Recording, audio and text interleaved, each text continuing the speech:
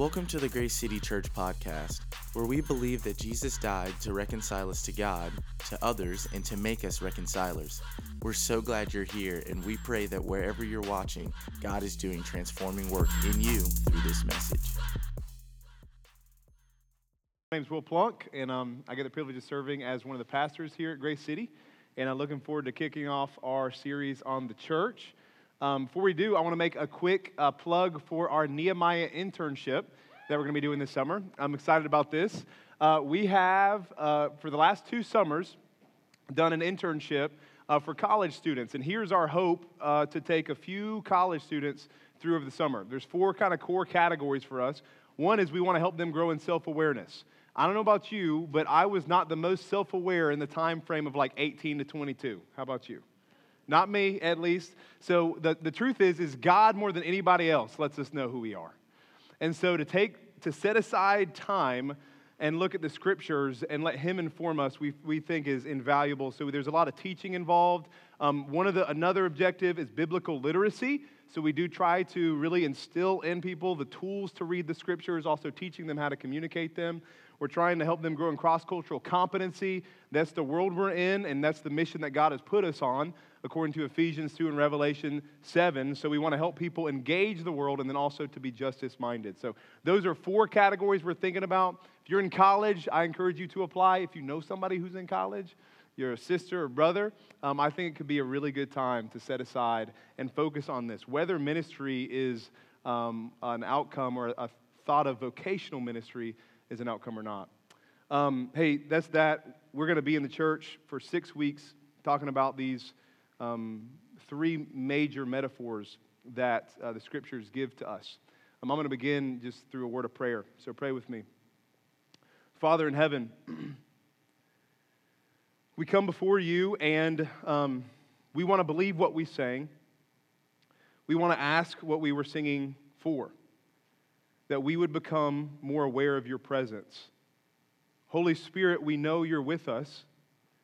And so we do pray that we would not approach what's happening as we gather together with saints, with other people who know you and love you. I pray that we wouldn't think about it like we do other things, like a concert or something like this, but instead we'd anticipate you to speak, Holy Spirit, you to move, knowing that you have something to say. So we just ask that every time we open the Word. But God, we do want to pray a special prayer for today. I want to pray a special prayer for today as we talk about the church. We know people don't just simply have thoughts, but they have feelings. We all do. And experiences. And many of those are negative. Many of us enter into this space with, presently, church hurt. Suspicion, doubt, frustration, anger, bitterness, maybe hope deferred. And I just pray you would speak to us and there would be healing in your body. That through the course of this whole series for 6 weeks, that there would be a unique outpouring of the Spirit on us where we could be healed the way that only you can heal us. Jesus, will you do that? You died for us. You bled out for us. So please heal our wounds.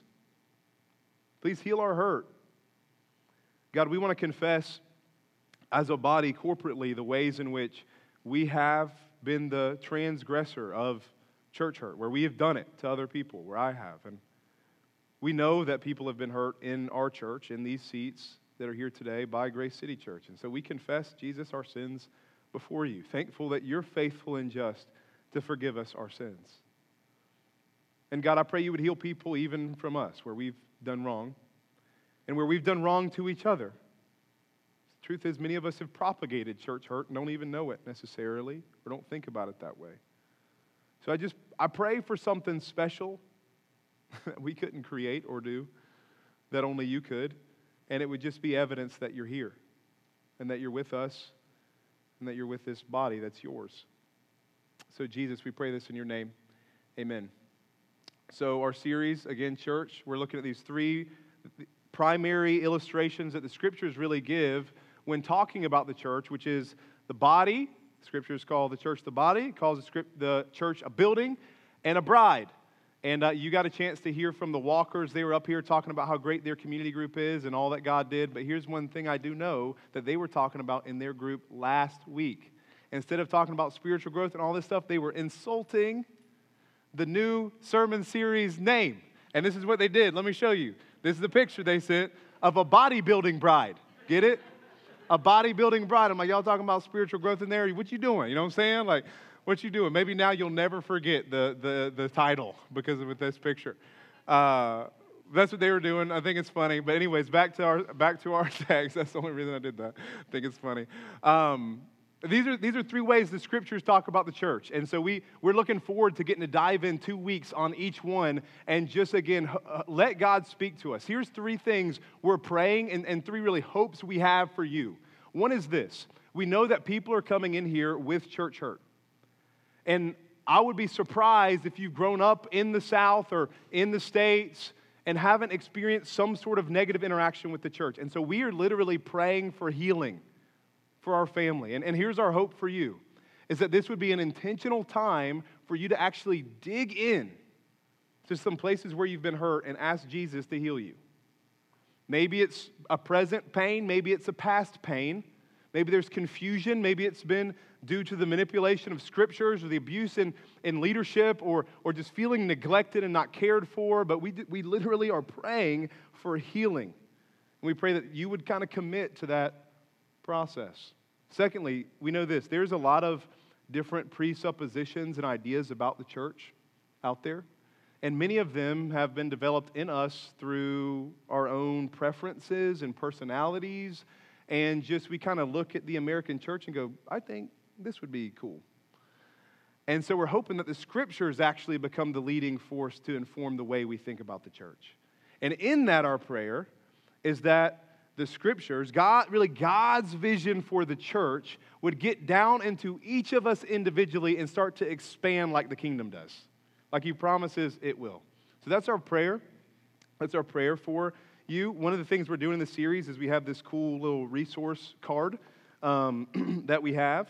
And each week there'll be a new one with a place for you to take notes and also different things we're talking about that week. I do need to shout out my man Richard Brown for his creativity, okay? So here's Richard's idea that we got in the back for you if you want it. There are hole punches in the back, and you literally can punch a hole, and then there's little ring things like a keychain, and you can put them on, and you can collect them. If you get all 6 at the end, we'll give you, no, I'm just kidding about that. But you can collect them all. And collect is the wrong word. You can keep them all.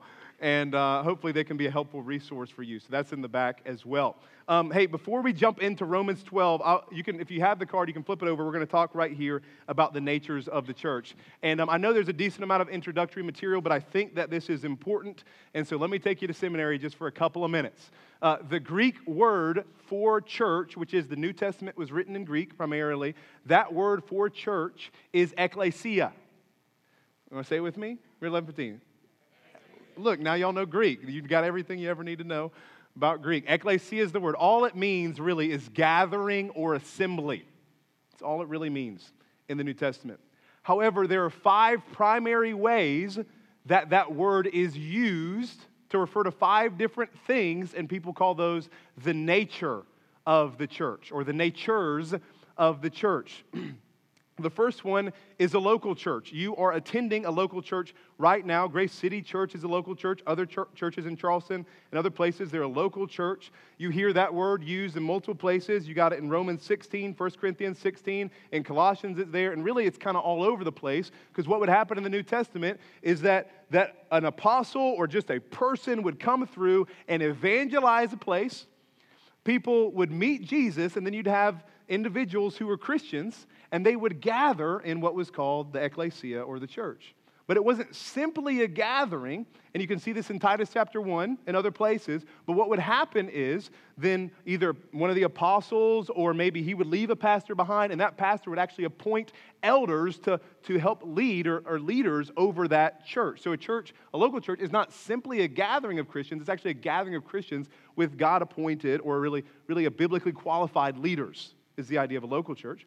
There's a group of churches. So oftentimes when the letters of the New Testament are written, like to to Galatians, it's written to the churches of Galatia. So sometimes that word is just used to refer to a group of churches and the way they interact together. So most likely those churches in the region of Galatia had a relationship with each other. Sometimes the letters might have been read just to individual churches, but sometimes there probably was a corporate gathering. We are a non-denominational church, which just means we don't have a denomination that we're attached to.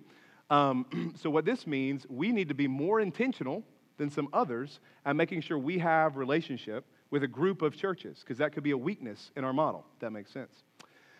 There's a representatives of rulers and office bearers are sometimes referred to just the church in general. So you see it in Acts 15, but explicitly in Matthew 18, when talking about disciplinary things, it says bring it to the church, and the context is most likely the leaders. So it's using that word just to refer to the leaders of the church. But you see, again, in Acts 15, specifically, these leaders coming together and making decisions about the church generally. So this is, there's some biblical precedent, and that really would be one for denominations. So I don't know if you grew up this way, but our Presbyterian brothers and sisters, they got sessions and presbyteries and things like this making decisions. There's some biblical precedent for that.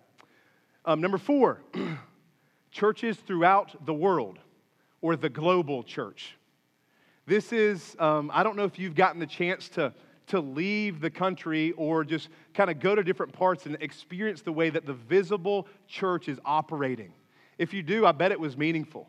I mean, I remember my time in a Lutheran, the Bahamas, and interacting with the church there in Kenya. I've got to do it in Scotland and in Ecuador. And all these places, I'm like, wow, this is the same God in a different part of the world just moving through people.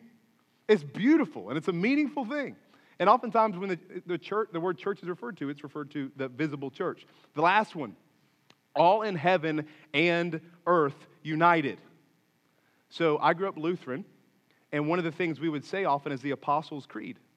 And so we'd say, I believe in the Holy Spirit, and I believe in the Catholic Church. And I'd be like, I'm Lutheran. Why am I saying I believe in the Catholic Church? You know what I'm saying? Like, I'm not Catholic. But that word Catholic just means universal. So if you grew up that way, saying the Apostles' Creed, you're not praying for, saying you believe in necessarily the official Catholic Church. You're saying the universal church. Here's the universal church. When Ephesians talks about the church, it's talking about this a lot. It means everyone that Jesus saves in the past is saving in the present and will save in the future on earth and in heaven. It's the gathered church that transcends time. It's beautiful. So why am I saying this? Here's why I'm saying this is because as we get a chance to talk about what the church is, it's important to kind of understand its natures. And here's a good question to ask yourself, is what's my relationship with the different natures of the church? What's my relationship like with the different natures of the church? And here's what I would say. The Bible doesn't talk equally about all of them. I personally believe that 1, 4, and 5 are probably the most important. But it's a good question to ask. And even as we're talking about the church, it is a helpful category to think about these different natures as we talk in and out of them. So I hope that can be helpful for you. All right, now Romans chapter 12, verse 1, we're talking about the body today. And I got a title for it. I don't ever title my sermons, but I decided I was going to be cool. And here it is. It's what the body is for. And here's why I titled it that, is because there are 3 fours in the text, and all are trying to tell us what the body is for. I mean, right? Come on. I don't know. Therefore is the first one. Thank you, Jillian. And then there's 2 other fours. Got a pity clap in the front. Praise Jesus. Hallelujah. Amen. It's beautiful, though. Look, listen. This is the first 2 verses.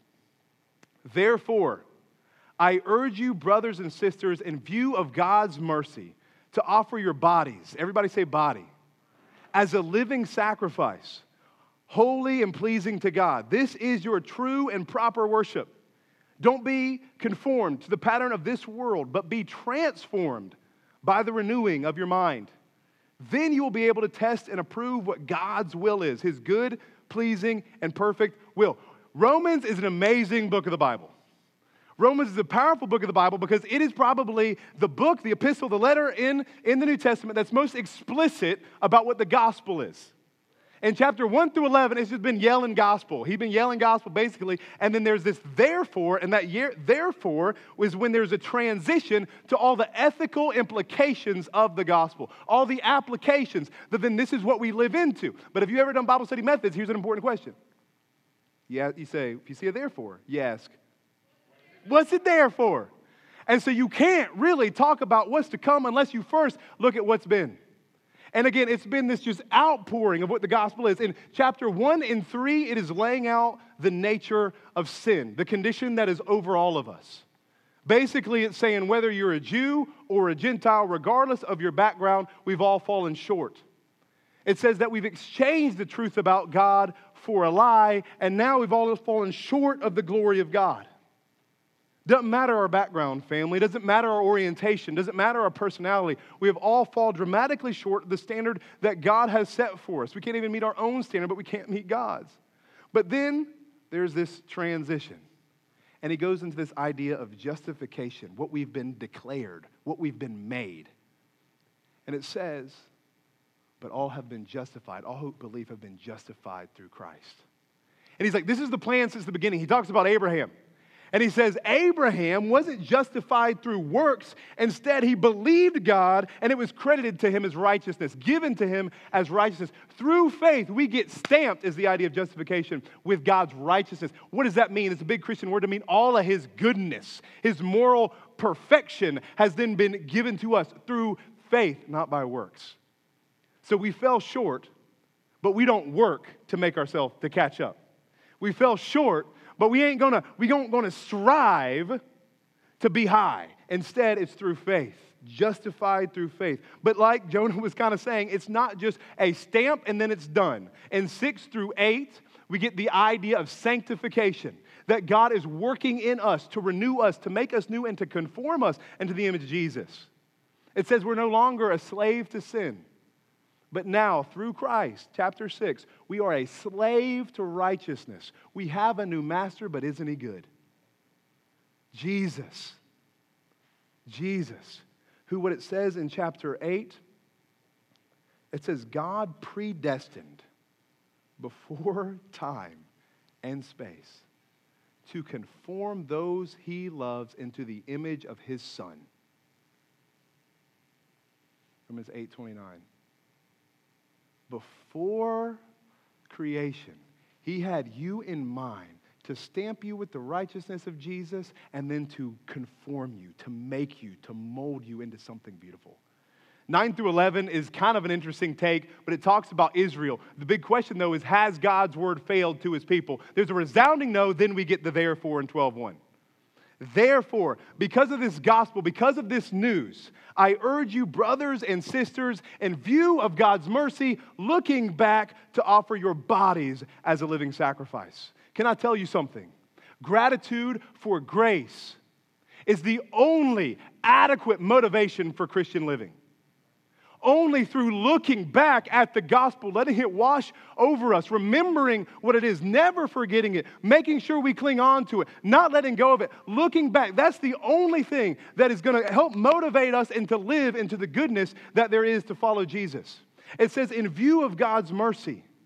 Literally, it's like there's a chasm between us and God, one that no matter how far back we started, how much we ran, how long we jumped, we could never get over. But the weight of God's glory and mercy and grace has fallen on the other side of a springboard that we stand on that catapults us over to the other side. So it's only by the gospel that we are sent into relationship with Jesus.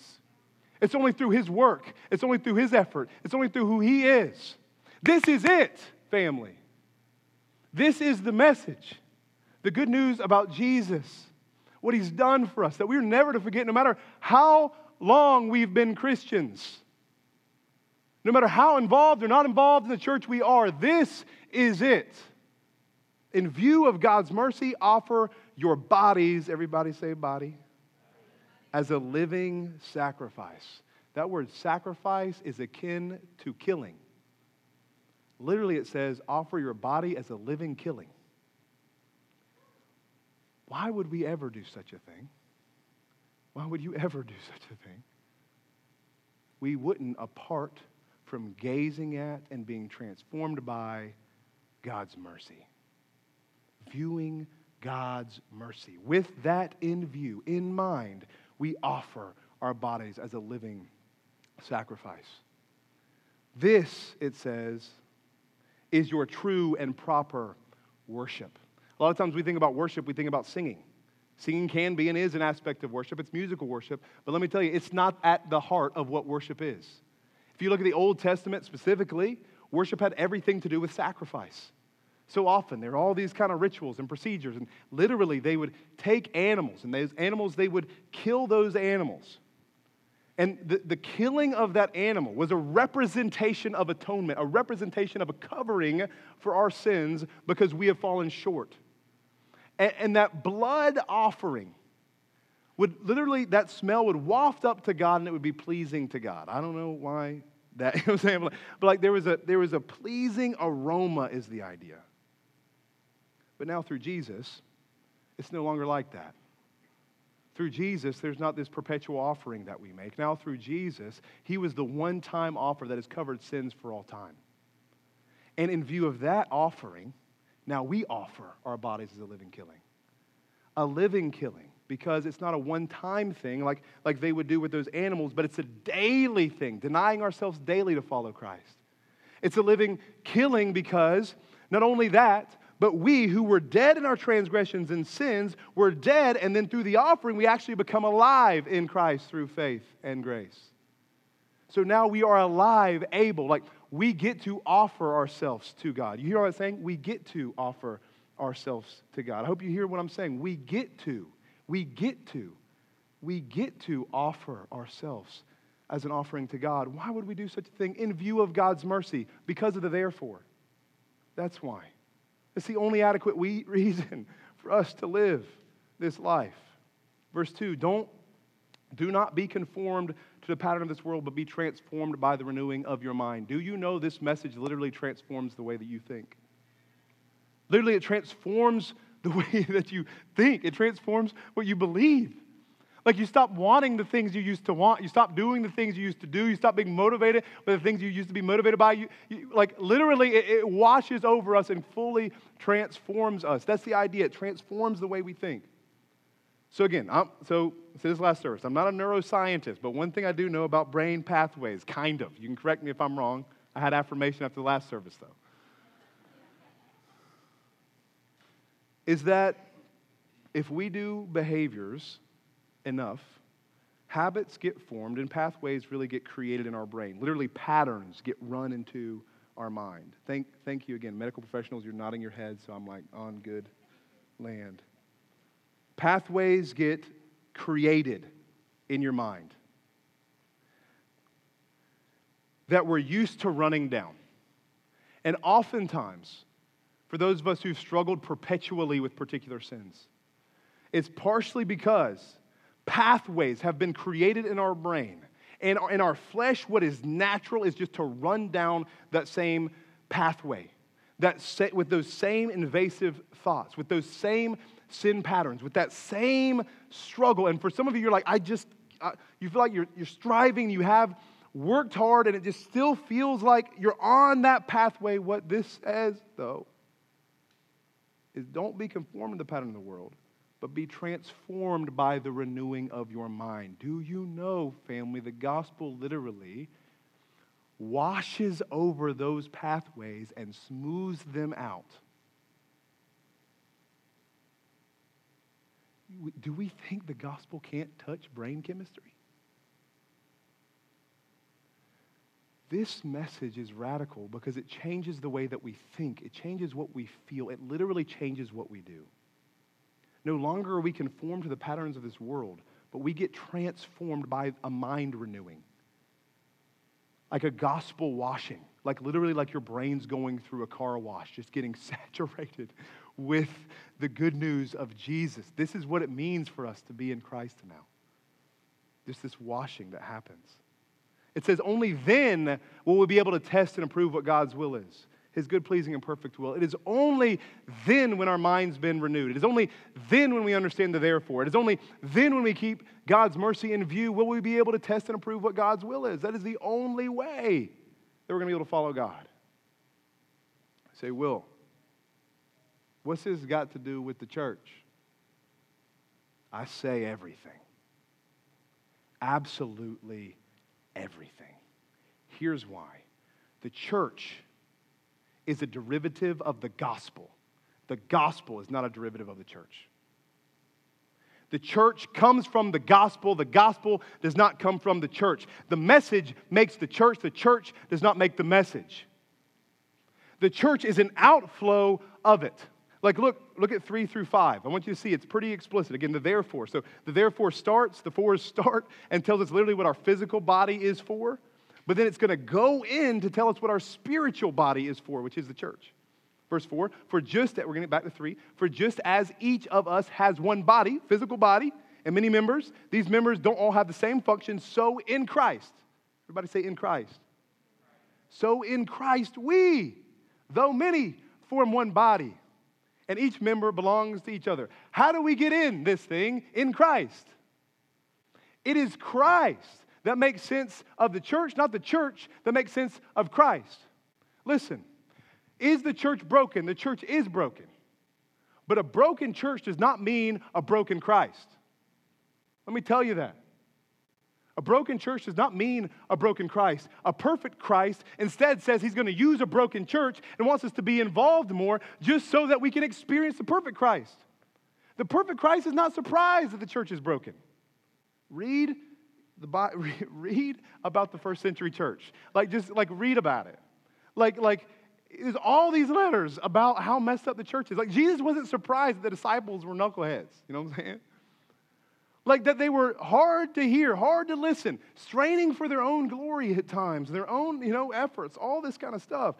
He knew even that they would, when the shepherd would be stricken, the sheep would scatter. He knew that. Yet a perfect God still chose to use broken people, family. This is incredibly important. This is essential, and here's why. I want you to hear me say this. The church is not trustworthy, and we should not participate in it because it is. It is Jesus who is trustworthy. And it is only when we keep in mind the gospel will it make sense for us ever to participate in a church. It is only then. Again, sometimes, can a pastor experience church? A pastor can, you know what I'm saying? We all can. And many of you have. But the answer is not primarily to try to find the perfect church. It is primarily to worship a perfect God. And if we are expecting our church to be perfect, we will always be discouraged. It is the only thing that can even bear the weight of our church participation is a perfect Jesus. That's the only thing. It's him and his will and his desires that chose to use this entity. It is only when we realize verse 5 says, so in Christ we, though many, form one body. It's through Christ we form one body. It's through Jesus we form one body. That's why. That's the answer. That's the only thing.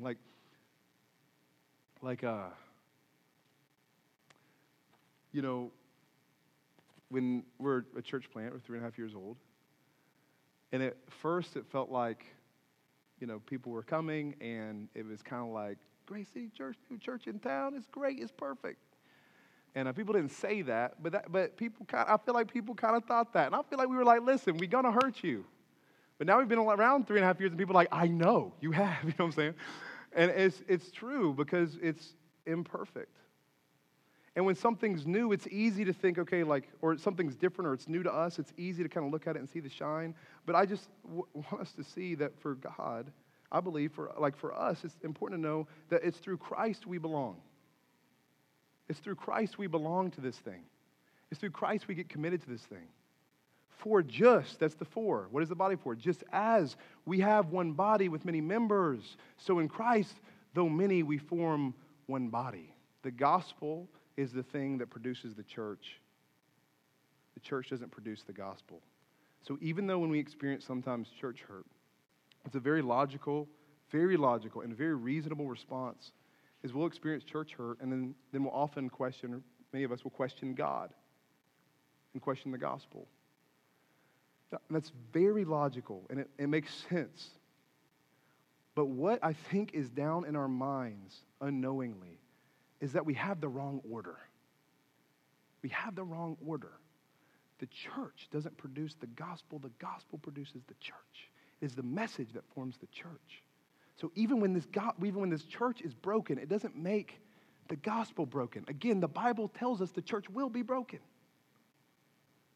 We got to keep the order right, because when the order is right, it's going to give us the power to endure at times. Verse 4 again, for just as each of us has one body with many members, and these members do not all have the same function, so in Christ we, though many, form one body, and each member belongs to all the others. So first point really is that the church comes from the gospel, and we must keep the gospel in view to even participate in the church. But the second point is this, the second four, what's it for? Is that we belong together because of Jesus.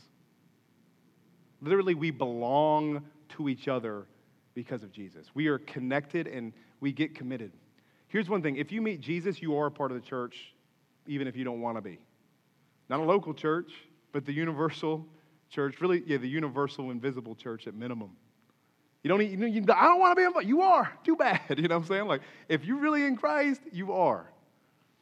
And we should participate locally, absolutely, but that's just what happens. And it says, literally, this is what it's saying, though. If you're in Christ, you belong to somebody. You belong to Jesus, but what does this say? Look at the end of verse 5. We belong to each other. You belong to people. So why do we participate? Because Jesus has made us belong, right? Like that's the reason. Let me show you on your resource card, the second little part is a scriptural basis for church membership. And let me talk about this real fast. I think this is important because the question is, why do we participate? Why would we join a church? Because it's much easier to just attend kind of from the outside. Just at the end of the day, it is literally way easier to do that. Because you go to the church, and you're like, does it have good teaching? I like the teaching, good singing, I like the singing. Actually, I don't like it. You know what I'm saying? I'm going to flip it up. Like, nah. So why get involved in such a way where you could get hurt? I think there's a lot of experiential and a lot of biblical reasons, but one is just that there's a lot of biblical precedent for us to just commit to each other even locally. This is just kind of to show, too, that it's been God's plan since the beginning. In Genesis 15, you can go back and read these passages, the membership of God's covenant family. God has been in the business forever of creating families that are connected together. First, it was an ethnic, biological thing, but there was a commitment to the family, a part of the family where some people were in and some people were out, and these were God's people uniquely. In Numbers 1, 2, there's an authorized census of the people. God's authorizing this one, and it's saying count the people so you know who is in God's family to try to take care of. Matthew 18 and 1 Corinthians 5. This isn't the one we like talking about a lot, but it's inclusion or exclusion from the church. And you can't be excluded or included from something that isn't like a thing, if that makes sense. If it's not a thing, how can you be excluded from it? But that's the scriptural basis for church discipline, and we're going to talk about that more, corrective discipline, because I think there's a lot of hurt there, but there is biblical precedent, and we want to be able to discuss that. 1 Peter 5, 1 through 4, shepherd the flock is the exhortation to elders, that they have a specific flock that they are taking care of. You can't shepherd people who you don't know who they are. And then Hebrews 13, 7 and 17 is obey your spiritual leaders. And the truth is you can't obey your spiritual leaders unless you know who they are, right? Unless you're committed to somebody. And let me just be real, Tim Keller is not your pastor. You know, as much as I love Tim Keller, he's not. He don't know your name. Maybe y'all have a relationship. I don't know, but I don't think so. And there's something about there's people God has entrusted, and that's the point. And then you see in our text, we go back to our text, this text and the text Richard's going to teach next week, the membership language is used. And the member language is used. It is not talking about membership the way that we do it now. I'm going to be real. But that's where the concept comes from. For just as each of us has one body with many members, these members don't all have the same function. So the body has members, and then it says, we, though many, form one body, and each member belongs to the other. So it's referring to us individually as members there, right? You'll see it? It's referring to us as members. So what makes church membership different than gym membership? All right? Well, here's one thought. So with the gym, you pay in some sort of entry fee. monthly subscription? That's not. Subscription, that's what it is? Okay. I feel like that's like this just for Amazon, or is it a subscription? Is that the right word? But you pay, you're paying some sort of entry fee, and then you go in, and when you go in, what are you to do? Well, you get to use all the equipment is yours to use, right? Like you paid the fee, now you get in, you use all the stuff. And here's what I do want to say. You are supposed to use the church. Like this is the way it's similar. You literally are supposed to use the church. I think it's John F. Kennedy's statement, like it's not what America can do for you, it's what you can do for America. You know what I'm saying? And like, I mean, I'll be real. I preach that. I'm down to preach that sermon about the church all the time. I'm like, it's right, not what, you know what I'm saying? The church can do for you is what you can do for the church. But here's the truth. You are supposed to use the church. You're supposed to get stuff. It's not wrong to want community and want to be known by the church. That is a good thing that you should get.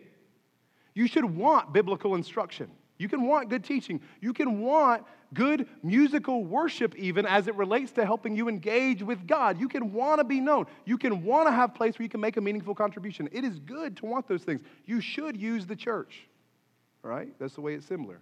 But what about the way it's different? You pay an entry fee to go to the gym. Who pays the entry fee for you to become a member of the church? Jesus does. What's it say? Verse 5.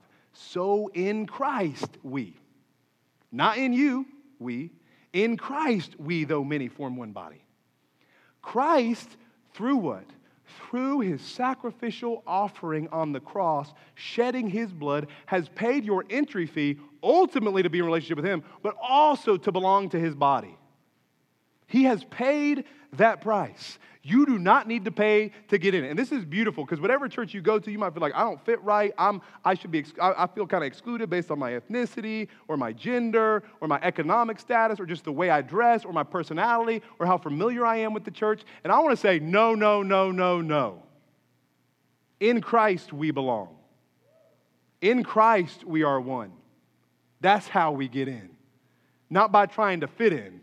It's through Jesus that he makes us one and he brings us in. He unites us together. He pays the entry fee. So now you're in. What do you do? Well, here's my point.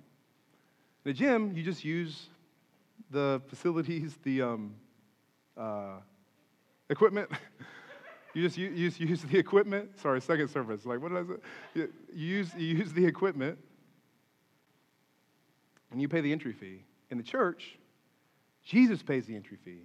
You use the equipment, but guess what? You're also equipment to be used. We are.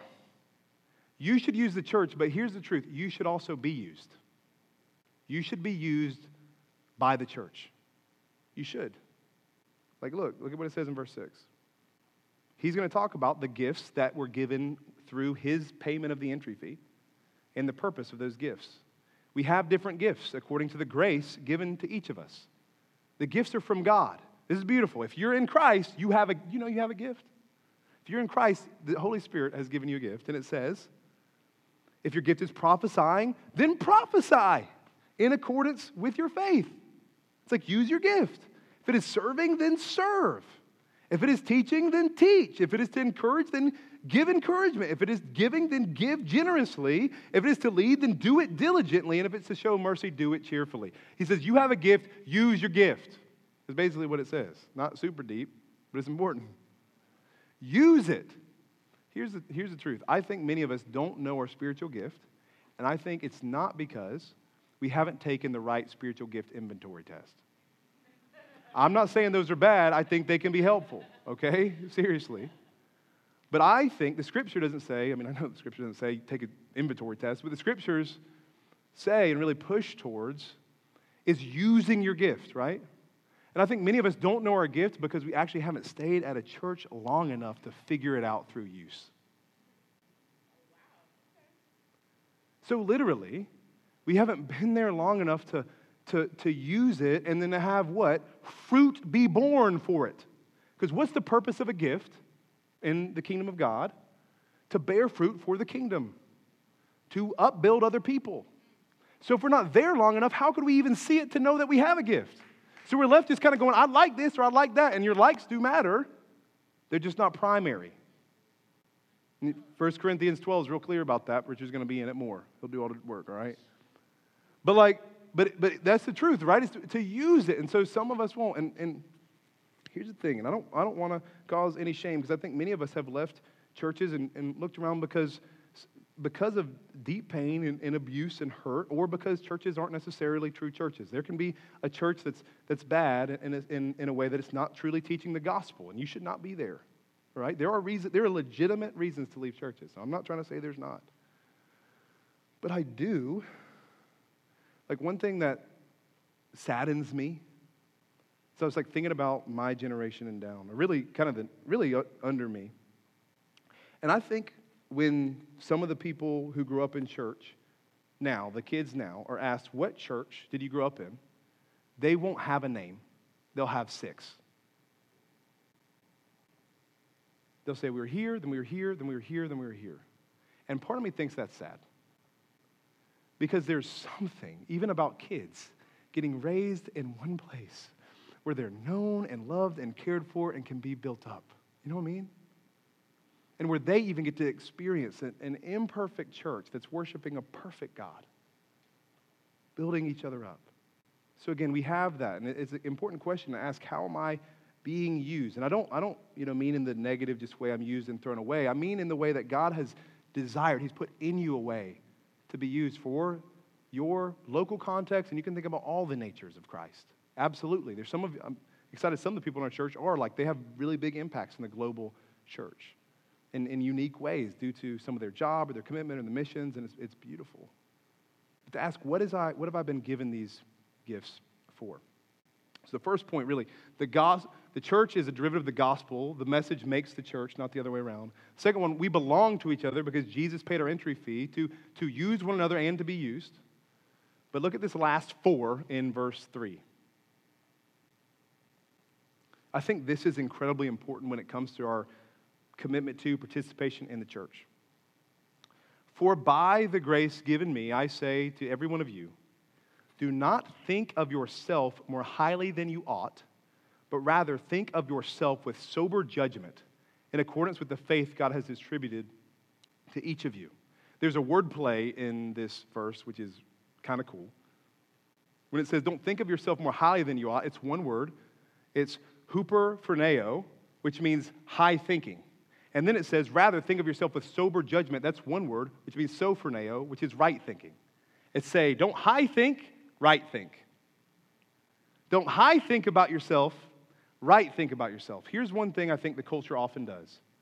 It believes, I think it identifies oftentimes, that the core problem in us is a low self-esteem. I think that can be a problem, but the Bible is primarily, just with the exhortations, not concerned about a low self-esteem, but a high self-esteem. A too high and inflated, a pride and arrogant view of self. And hear me say this, listen, the cure to a low self-esteem is not pride and arrogance, and the cure to arrogance or pride is not a low self-esteem. So sometimes we think, okay, like if I'm going to be arrogant, then I just need to self-deprecate. I need to think bad about myself. The Bible says I should think bad about myself. That's not what I'm saying at all. It says it's a right view of self. It's a sober judgment. Literally, it's saying, like, it's talking about sobriety is the idea. It's like, don't have a drunk view of yourself. And I'm like, I can be drunk on myself sometime. Any of y'all? Just drunk on self. Consumed with self. Overindulging on self. So much so I enter a space like this and concerned with what people think of me primarily. Why? I'm one person amongst however many 100 people. But I think about myself like I'm the 100 people and there's just one other person called everybody else. You know what I'm saying? We have a drunken view of ourselves. And it says, by the grace given to me, I say to you. I like how he says it. You know, it's like in grace, in love. Right, think about yourself. Be sober in how you view yourself. Here's why I think this is so important as we interact with the church. It's because I think this leads into, again, the 4 is leading into how we participate as members. So this is an exhortation, the 4, and then it's leading in how we interact as a church. that oftentimes we spend our time thinking about, is this the right church for me? Instead of thinking about, am I the right person for the church? Am I becoming the right person? Am I thinking rightly about myself as I interact with the church?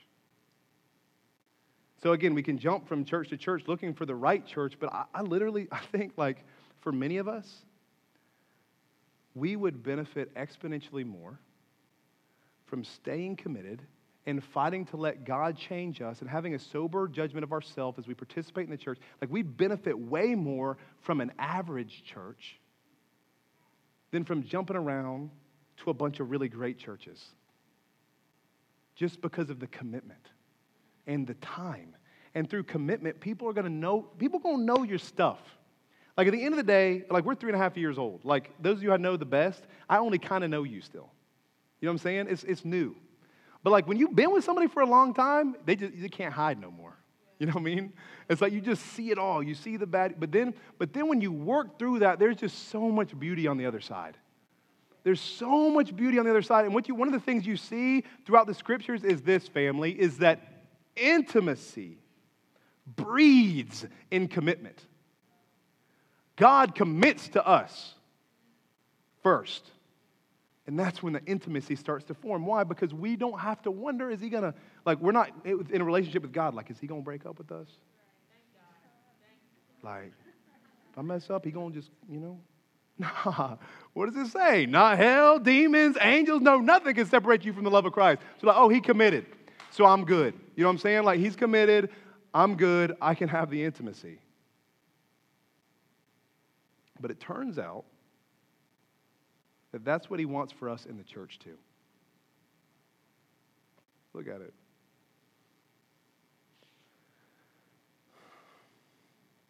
So it's not, a broken church doesn't mean a broken God. Instead, a perfect God has chosen in his sovereignty and divine omniscience to use a broken church. Why? You got to ask him. But this is what he chose. And he's not surprised. This is his plan. Van, you can come back up. There's one quote talking about individuals, but I think this is I think it's from Martin Luther, and I think this kind of depicts who we are to each other. He says, Christians are like one beggar offering another beggar bread. That's all we are. And I like this, because I think this means this too. Sometimes we're afraid, like, if the church is, and I feel it like, like, invite somebody to church, it's like, what's the church going to be like? It's going to be messed up. Hope it's a good Sunday. You know what I'm saying? And I feel that too, I like to invite people when I'm not preaching. Like, I hope it's a good Sunday, And then we can feel the same way about our own personal witness. Like, oh man, I messed up my Christian witness because I sinned or fell short. But I think we kind of miss it when we do that. Because yes, you're going to fall short. And you being a Christian doesn't mean you being perfect. But it means when you fall short, you actually point that person to the one who didn't fall short. And maybe you confess to them and apologize. And you're like, oh, no, I sinned and I don't want them to know. It's like, no, like let them, you got to tell everybody. But like let them know your sin. Because then they'll see the way you depend on a perfect God. And the same is true for the church. We got to stop hiding and trying to pretend like we're the best church. We're not, nor will we ever be. But we do know the best one, and his name's Jesus. We do know the perfect one, and his name's Jesus, and that's what we're going to keep telling people about. And that's for all of us to participate in and to scream about and to make much of.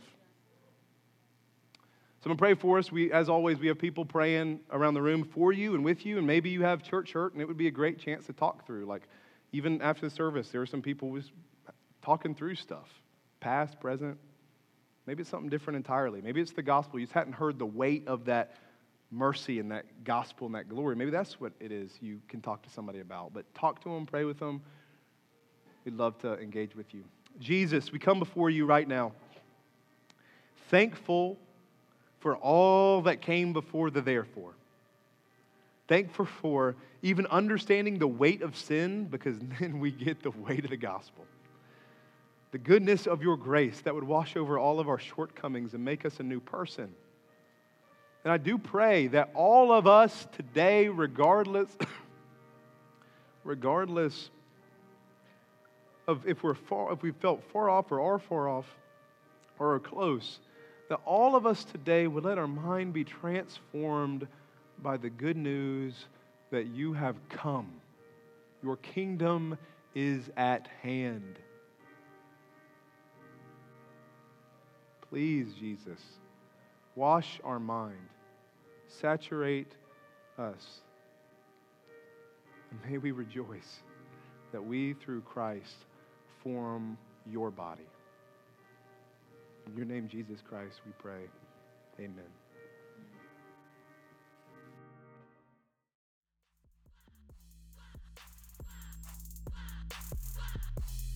Thank you for listening to the Grace City Church podcast. Whether this is your first time with us or you find the Lord moving you to engage differently or just learn more about who we are, we encourage you to find us at our website at www.thegracecity.com to explore all of the ways that you can give, connect, and engage. Thank you again for being with us. Now go live as image bearers of the King.